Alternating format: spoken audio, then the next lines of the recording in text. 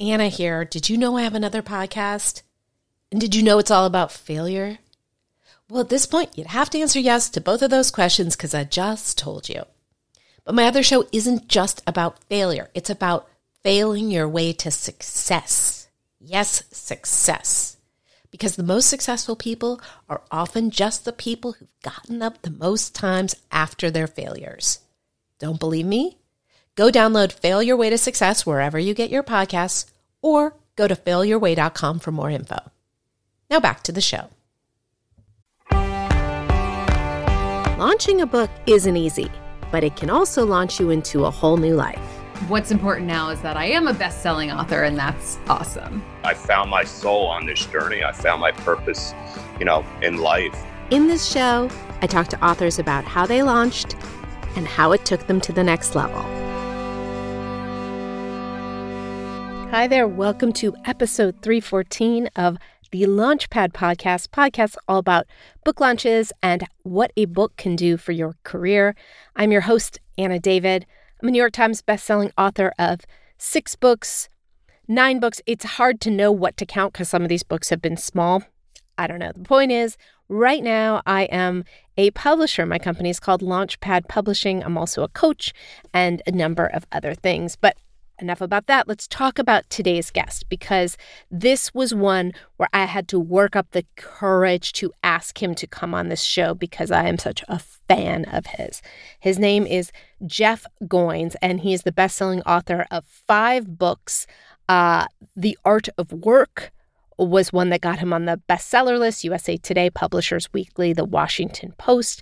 He's got a website dedicated to the topic of writing called, conveniently enough, goinswriter.com, Goins. Millions of people go there every year. You may be one of them. In this conversation, we got into the importance of patrons, otherwise known as mentors, why your network is like your neighborhood, and how it takes, years to promote a book successfully. We also talked about his top launch tips. Now, if you would like the show notes, links to where you can find Jeff online, a transcript of this show, all you have to do is go to launchpadpub.com/blog/Goins. And now I give you Jeff Goins. So, Jeff, I already got a little sycophantic before we started recording, but you are truly my business idol. I have to tell you, there's nobody out there who I know of who encompasses writing and business at quite such a high level and encourages so many people to become writers and to see that it is so possible to have a career as a writer. Is that your mission? Oh gosh. Well, thank you. No sycophancy taken. Is that my mission? I think I'm trying to not get bored. I think that, I heard Adam Grant interview Malcolm Gladwell recently, and he asked him a similar question. And he was like, what is your life's purpose? What's your mission? Whatever. And he thought, Malcolm Gladwell would say something like, I'm going to change the way people think about everything, And he was like, I'm just trying to not get bored. And I was so relieved to hear that. I am trying to share what I learn as a creative person with the world in a way that empowers and enables other people to do some of the things that I never thought was possible. And I'm trying to continue doing that work myself. So that's what I'm trying to do, I guess. I'm trying to use my story to inspire other people and to allow my story to continue. And so your story is basically you wanted to be a writer. You excelled in a marketing career, and you hesitated to say, I can be a writer. Can you talk about how that transition came? Sure. So I was working at a nonprofit organization as a marketing director. I never thought of myself as a marketing person. I never thought of myself as a writer either. I just thought of myself as a person trying to figure things out in my 20s. But my first job was at a nonprofit right out of college. I graduated college and I toured the country with a band. And then I moved to Nashville after I quit the band, which is not usually the order in which those things happen. I moved to Nashville, ended up getting a job at a nonprofit and was hired as a copywriter because I was a writing tutor in college. I didn't even have an English major. but writing was something that I was always good at. And so I started writing and learning about marketing and blogging and social media. And this was 2006. And so as an organization, we didn't have a lot of money. And so we had to use kind of scrappy free digital marketing tools like Facebook and Twitter and email and blogs to promote our mission projects. This was a missions organization, so we were doing international relief and development all over the world. And I was trying to raise money for the organization and raise volunteers for our projects. And so just had to figure out how to be a marketer without any money, and became the marketing director of that organization. And I was telling other people's stories and sharing other people's ideas with these wonderful tools on the internet. And I started to feel a little FOMO. I felt like, I have some ideas. I have some stories that I want to share.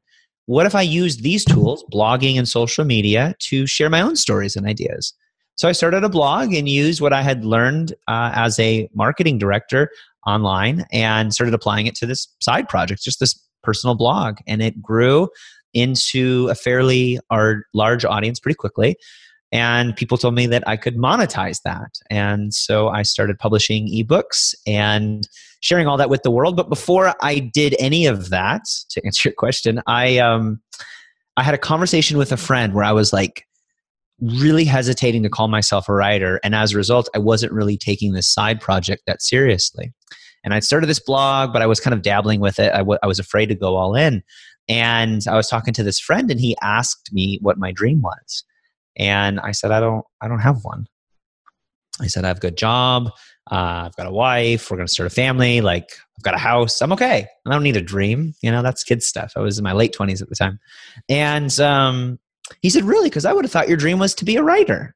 And I was like, what? Why would you say that? And he was like, well, you talk about writing all the time. You write all the time. You read books about writing. It seems like it's your passion.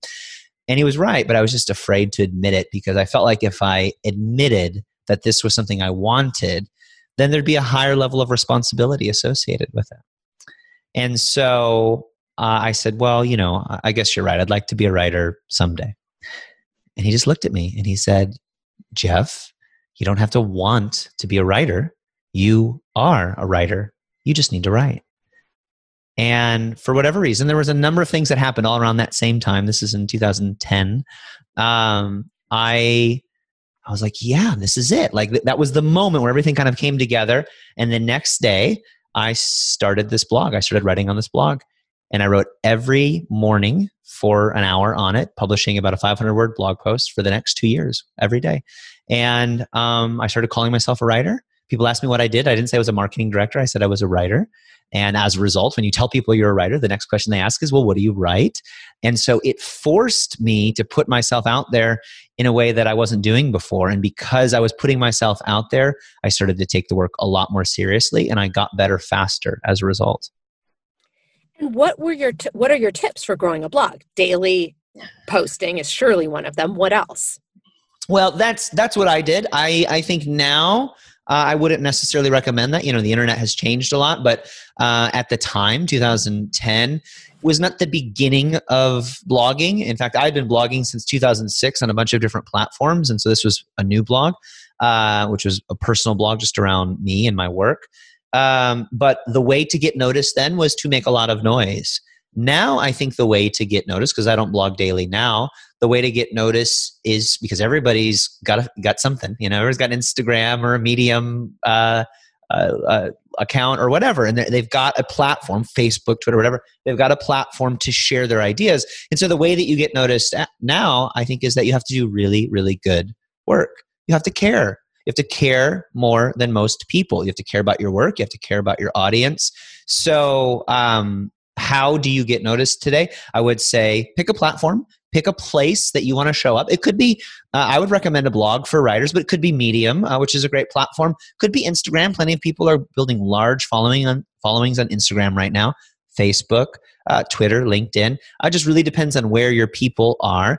But pick a platform, go all in on it, and do something every day to share an idea with somebody, get it in front of them. So if it's a blog, I would write like one article per week, or maybe it's a podcast, same deal, publish one great piece of content per week, and pick when you're going to show up, how you're going to show up, and then do something small every day to help that platform grow. So it could be promoting the thing that you've written, talking about it on a podcast, sharing it somewhere that you haven't shared it.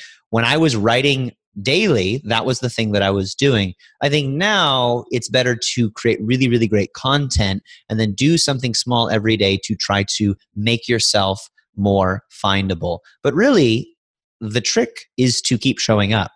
And a friend of mine says, if you want to turn pro at something, you've got to commit to doing it every day for the next 2 years. And that's true. That's true for me. It took 2 years of doing the work every single day, sometimes only 30 minutes a day, sometimes a couple of hours, but consistently showing up, writing something for the blog, promoting it, figuring out online marketing, figuring out lead magnets and building an email list, all the things. And I don't know how to do any of this, but I was committed to getting up a little bit early every morning. And at this point when I was doing it, I had a wife and kid. I was starting a family. And so it was a noisy household after about 6 a.m. So I got up at 5 and I worked on my blog for an hour every morning and whatever I needed to do. And if I didn't know what I needed to do, I would do some research. I would learn. But I knew that I wanted to get this message out into the world. And I would say that's good advice today. Do something small every single day and commit to it for the next 2 years. And my caveat to that would be don't expect any results for the first 6 months, which is what I experienced. My email list grew by like a person every week for the first 6 months. And then the growth after that started to catapult.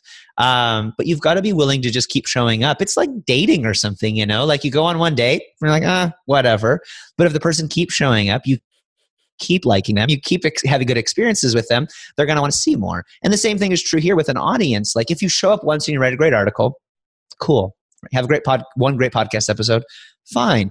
But we are used to people on the internet ranting about something and then disappearing, fading into oblivion. So if you want to get noticed, keep showing up, prove yourself trustworthy, be consistent. That was there. You said so many things that I wanted to jump on. Yeah, I always tell people the most successful writers I know are not the most talented. They're the ones who kept doing it. They're the ones who started in the 90s and are still at it today. And I would say one thing also that I noticed that you did a lot, and I think that you've talked about a lot, is this guest posting. Do you still think that works, going on other people's platforms, sort of borrowing their audiences? I think the principle of it works. And I'm as a marketer, as an entrepreneur, as a writer, I'm always interested in principles over strategies because strategies change fairly often. Principles change almost never. And the tools to implement the strategies change even more often. So when it comes to where to focus, I focus on principles and then I figure out how can I execute these principles. So for example, permission is a principle in the world of marketing, meaning I need permission from you to communicate with you in a way where you're eventually going to pay me for something, buy a book, or pay your attention to me. So the strategy that works for a lot of people is I need to get you on my email list. That's the strategy, is get on my email list. And the tool is sign up for MailChimp or something, ConvertKit. So the principle behind guest posting was the strategy for me that worked really well, is if you want people to know that you exist, you have to go where people already are, right? So if I move into a new neighborhood and I want friends in that neighborhood, at some point I'm going to have to step outside my house and walk around the neighborhood and bring some brownies over to my neighbors or something. And that's what guest posting was for me. It was showing up on other people's platforms where other people were already gathering, the people that I wanted to reach, and it was offering a gift. Hey, here's a free piece of content, and then link back to my website. Enjoy. Now, from a search engine optimization standpoint, if you want to get into that, does guest posting still work? Yes, because you're link building back to the website, which is going to increase the authority of the website, which is going to generate more organic traffic over time. Again, that's a strategy that you shouldn't expect to see any results on for the first 6 months. So, guest posting, should you write a bunch of articles on other people's websites and link back to your website? Does it work? Yeah, I think it still works. Does it work as well as it did for me back then? I don't know. I don't think so. It's a bit of an old hat strategy. So you've got to find new ways to adapt. So what am I doing? podcast interviews. What's really big right now? Podcasts. I have a podcast. I have a blog. People like listening to podcasts. So the equivalent for guest posting for me these days, the equivalent to it is showing up on podcasts and podcast interviews.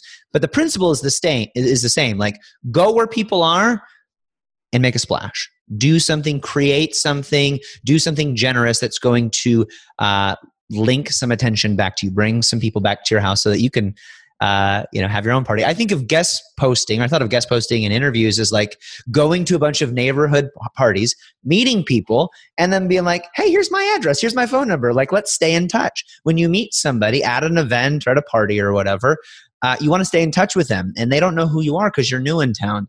Same thing with starting a podcast or blog or website. You've got to go find the people. A lot of people think you can just build it and people are going to show up. And I guess maybe sometimes that happens. More often than not, you've got to go find where people are and bring some of those people back to your place. And so in terms of launching a book, all of that is a great, knowing the whole neighborhood is a great way to get the neighborhood to buy your book, right? Yeah. Knowing the whole neighborhood is a great way to get the neighborhood to tell all their friends about your book, so even more people buy your book. Yeah. Yes. So in terms of, I will say, in terms of what I loved about Real Artists Don't Starve is it's very kind of old fashioned. Like, all these people talk about, like, you need a mentor. I believe you call them patrons. Yeah, right. There's like something about it that's very quaint. It's this like quaint way of talking about marketing. But let's talk about mentors / patrons. Michael Hyatt was a huge one for you. Yeah. Marion Roach, a big one for you. Mm-hmm. Let's talk about the role that has played in linking it back to books and how that has helped with book launches. Yeah, I mean, another word for patron is like influencer. So yes, these people were mentors of mine, but they were also people who let me borrow their influence, or rather who shared my work with their audience. And I would not be where I am today if Michael Hyatt wasn't generous in sharing a lot of my message often with his audience, especially in the early days. And I remember having an uncomfortable conversation with him one time where I was like, hey, you don't have to keep doing this. This is making me uncomfortable. I'm overwhelmed. Because he would tweet an article and a couple hundred people would go click the link and go visit my article like immediately. And it was overwhelming. And I thought he was being super nice because we were friends. And he said, I don't know what you're talking about. He said, I like sharing good work with my audience, and you do good work, so I'm going to keep sharing it. And I was like, all right, fine. So patrons are people who believe in your work sometimes before you do. And in the old days, in the days of the Medici family in Italy, they often gave money. But they more importantly also gave their influence. So when Michelangelo was living with the Medici family, learning how to be a sculptor, every week he would sit at the dinner table with his patron, Lorenzo, and all of his friends, including Machiavelli and all these incredible people, all these people who are changing the world, not just of art, but of politics, literature, philosophy, thinking. And he got to sit at that table. By the way, growing up in that house, he was growing up in the house of future princesses and popes. So he was really well connected as a result of connecting with an influencer. So the money was good, the influence was better. And so these days, there's kind of two types of patrons. There's the influencer type of patron, and the best way to borrow that person's influence, so to speak, is to let them mentor you.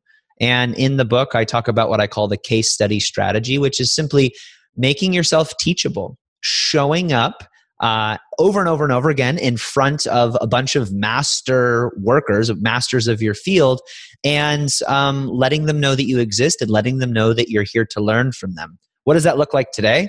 Emailing 10 people whose work you admire and say, hey, so-and-so, hey, Anna, thank you for your podcast. This particular episode helped me do this specific thing. Now, do you have any other resources for me? Is there anything else that you have for me? And if somebody keeps showing up like that to you, not in an annoying way, like let me pick your brain, but I'm already learning from you. What else can I learn? Do you have a book that I can buy? Is there a course that I can sign up for? I really, really want to learn from you. What will likely happen is that you will want to give more and more of your time and attention to this person because it feels good. It actually feels good to have somebody take your advice because most people don't. And so what I experienced in my own career as a writer, and what I've seen lots of other people who have succeeded do, is they engage with these mentors, these patrons, these influencers that are top of the field. And not everybody responds, but if you put out 10 emails to influencers in your space whom you admire and you use this strategy, dear so-and-so, thank you for X. It helped me do Y. Now what about Z? I say it as if it's some formula. It's just a nice note. Hey, your work impacted me. I want more. And some people go, cool. Other people, their assistant will respond. Other people won't respond. You do that with 10 people. You don't give up. You're going to see some people respond. And the trick is to keep showing up so that you can prove yourself as trustworthy as an apprentice. And when I was starting out, I knew that I didn't know much, but I also knew that if I could get some people to mentor me, one, I would get better faster. Two, I kind of understood that they would want me to succeed. And that's what happened. Yeah, that's interesting. It's almost like when people recommend crowdsourcing material for your book, asking your audience what they want, you're crowdsourcing your mentor's investment in you because you're the material. Yeah, and you'll have probably multiple mentors at different times. And so when it comes to a book, how did those mentors help? Did they, promote your book to their lists? Like, what were the actual things that happened that helped a launch succeed? So yes, it's one thing. So if you want people to promote your work, the best thing that you can do is form a real relationship long before you need something from them. And this is tricky these days because lots of people are reaching out just to connect, and they're like putting your name on a list, and 2 weeks or 2 months later, they're asking you for a favor. When Tim Ferriss wrote The 4-Hour Workweek, he had no platform. He did not have a blog.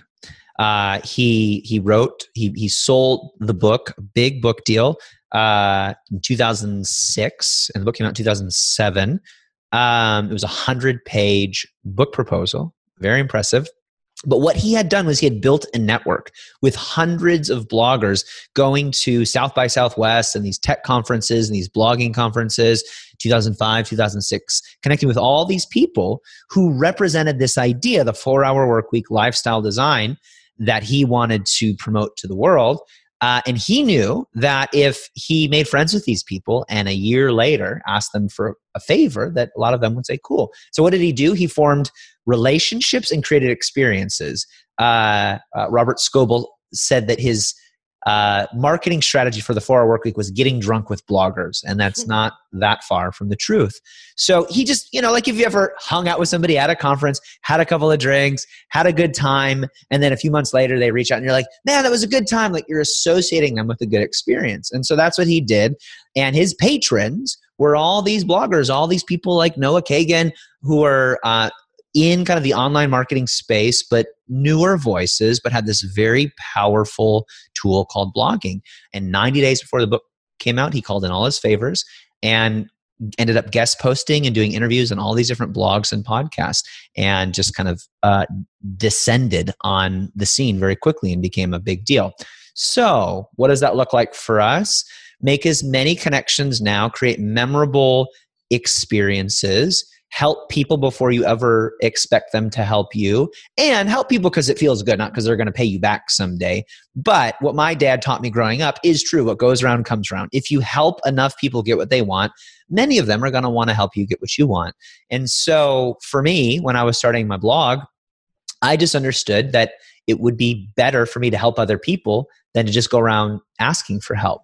And yes, and when a book comes out, what you want actually is you want a list of people who are eager to promote your work because you've been a faithful student, a mentee of theirs, a friend for a long, long time, so that when you've got a project coming out, they want to help you. And if I've helped somebody, if I've given them advice and they've taken it and then they've turned that into some sort of project like a book, I want that to do well because I feel invested in that person. Even if I've just been giving them advice for free over the years, I'm invested in their success because in some ways I identify with them.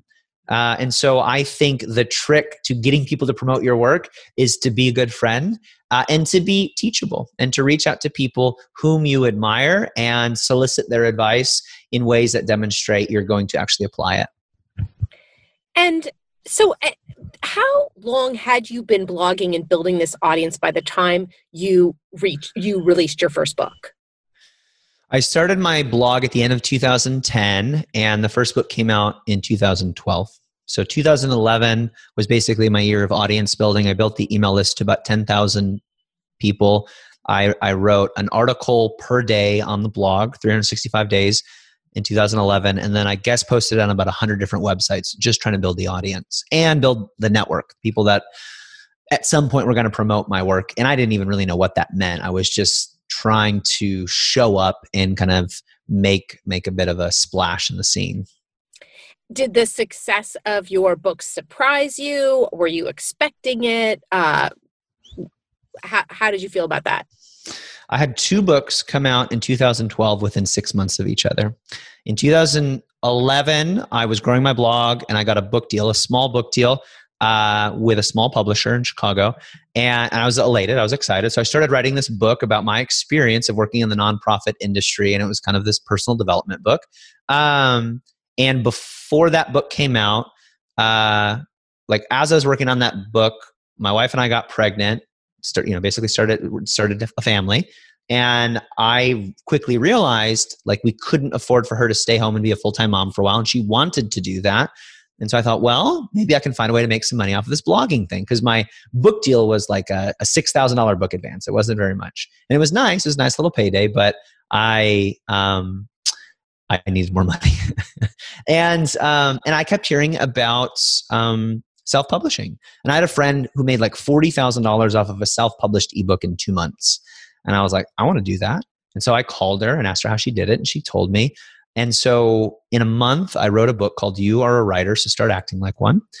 And then I spent like a month or 2 editing and designing it and getting ready to publish. And then I published it. And I just bartered with friends. I didn't have any money, so I didn't spend any money on the book.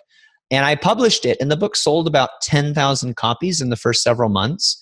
And I was selling it as a PDF on my website, and I was also selling it on Amazon. And every day I would see money come in through my email. And I remember lying in bed one night going, we just made $100, in the last hour. I've never made $100 in an hour, And so when that started taking off, that did surprise me. And it started to excite me about what was possible. And I knew that my wife was going to be able to quit her job, but by the end of the year, I was also going to be able to quit my job, and things were going to be different. And what are your feelings on self-publishing versus traditional publishing? I think for most people, the option is self-publishing. That is the smart option. If publishers aren't knocking on your door, if you don't have a large platform, i.e. more than 10,000 email subscribers, I think your first option should be self-publishing. There is no stigma or taboo as there once was, meaning you can self-publish a book and then still be desirable to a traditional publisher. So if you have a large platform or you're talking to agents or you've got publishers interested in your work, then it's worth considering. A lot of authors go, should I self-publish or traditionally publish? I have a few hundred people on my email list and I've got a book that I'm working on. Well, you should really just self-publish. You should promote the book. You should use the book to build your platform. So once a book comes out, even if you don't have a big audience, you can still go promote it. That's what every author does. That's what I do. So get on the podcast, write the articles, get it out there. And then you can leverage that success. If you'd like, you don't have to. I mean, I have plenty of friends who are indie authors who make a great living, who make 6 and 7 figures a year self-publishing. So it really just depends on what you want to do. But if you're like a lot of authors I talk to where you still think, I'd really like to work with a traditional publisher someday because there's some sort of prestige associated with it, that's fine. I've worked with publishers. I've self-published books as well. It really depends on the project. But you can start by self-publishing. And then if you want, you can eventually leverage that success into a traditional book deal if that's what you want to do. And for you from now on, what do you plan to do? I'm at a point where it's easier to work with a publisher. The money is good and they handle the hassle of printing the books and distributing them and all of that. But I don't know that that'll always be the case. There may be a time when I just go completely independent. There's pros and cons, and I constantly weigh them with every book. And so I think the question for me is, what is the goal of this book, and then what is the best means to get this message out there. Sometimes the goal of the book is to make some money so that I can pay my bills. Usually that's one of a few goals. Another goal is to obviously spread the message. But a goal of a book could be, I'm going to spread this idea to help sell this other thing that I have. Or this book is really a means to get more speaking gigs. Or I want to sell as many copies of this book as possible. Therefore, I'm going to self-publish it so I can keep most of the royalties. And I know that I have direct access to this audience. So self-publishing is the reason for doing that. For me, right now, books are about money. I think you should get paid to write books. There's nothing wrong with that. About spreading a message. That's very meaningful and important to me. I would never write a book just for the money, but if I'm going to write something I believe in, I also want to get paid well for it. And then for me, there's sort of like a back end side of it, which is if my books sell, not right now. Oh, wait, your audio went out. There you are. You're back. Oh, weird. Sorry. Is that okay? That's all right. So books for me are about making money, which is good. Yes, we got that part. And then spreading the message. And then what was spreading the message. And then the third thing is speaking, or I sell online courses, some other back-end product. Often it's speaking. And so it's easy for me to publish a book, sell a bunch of copies of it, and then see kind of the trickle-down effect with speaking gigs. So, it depends on the project. But for me, because those are the goals, working with a traditional publisher is often the best route. And in terms of speaking gigs, your speaking is about becoming a writer? Is that what your keynotes are about? No. I'll speak at writing conferences several times a year, and I'll talk about that. But then, the last book was about creative entrepreneurship, essentially. So I'll speak at business conferences. I'll either speak on writing or on the topic of one of my books. I wrote a book called The Art of Work, which is about finding your purpose and calling and vocation in life. It depends, but I'm usually speaking to business audiences or writing audiences. And in terms of, so we're going to wrap up with your top 3 launch tips. And I did notice that you did something interesting, which is a lot of people will say, here's your bonus for ordering 5 copies or 10 copies, but you have an evergreen, hey, if you buy this book, you will get this worksheet, you will get access to this course. Is that one of your launch tips? Yeah, I do think having bonuses for people is really important. And, remember that when a book comes out to an author, it's a big, big deal. The first week, the first month, this has been a marathon. And by the time the book is out, you feel like the marathon is over. And it is, but a whole new one begins. To a reader, if a book is a week old, it's like, that's a new book. 2 weeks old, a month old, a year old. These are new books. How often have you heard somebody talk about a book and you're like, it's not like a movie where it's in the theater for like a week or 2 or maybe a month. It's like, I'll get to that later. It's a book. It's going to be on the shelf forever. But to an author, it's really important to talk about it, get it out there, sell a bunch of copies. So when people do, some sort of launch week bonus, I think that's great. If you have a good size audience, that makes sense. And I do that. But then I also usually have some sort of evergreen, get the book and get something else that will help you with the book. Could be a worksheet, could be an email course or video course or something that's relevant to whatever the book is. Because give people a minute to learn about you and learn about the book and make a decision to spend $25 on a, hardcover book or whatever. So I like that. I always like working with launch teams, getting people to read the book and talk about it. And then get on as many podcasts as possible. I actually think a lot of times with launches, people try to get fancy. They try to launch a new podcast or do this new thing. And I've done that. I've tried new strategies and new technologies, and it's fine. But really what it takes to sell a book is you got to get the book in front of a lot of people who are interested in the topic that you have to talk about it and not stop talking about it for the next 2 years. Wow. Yeah. Okay. Well, this has been wonderful. If people would like to reach you, what is the best place they can find you? Go to my website, goinswriter.com, GOINS writer.com. And I have a podcast called The Portfolio Life. You can search that wherever you listen to podcasts as well. Oh, and we should mention The Portfolio Life to you is, to the way I see it, is like it's sort of being a business person and a writer, having your income stream from many creative places. Is that it? Yeah, your life, your work is a portfolio. It's not just one thing. It's a bunch of different things that all work together. And so I don't look at my work as my writing. I look at my work as my life. I'm running a business. I'm a dad. I'm a writer. I'm a poet. I'm a marketer. Like all of these things are my body of work. And so when I think about my work, I don't just think of one thing. I think of this portfolio that I'm managing, like an investment portfolio. And my job is to make the whole thing succeed, even when the various activities at different times, the successes of them may ebb and flow. The goal is to manage the whole thing. And I think more and more, that's what's required as creative people. We have to live portfolio lives. As writers, we go, I just want to make a bunch of money off of my writing. Well, that's great, but like that may look different at different seasons. And so being able to embrace the whole of your life and all of your work as sort of this integrative thing, I just think keeps you sane and gives you the freedom to try different things without feeling like you're selling out. I love it. Jeff, thank you so much for your time. And hey, listeners, thank you for listening. How awesome was that? If you loved it, obviously throw a review up. Right? Okay. I will talk to you guys next week. Thank you.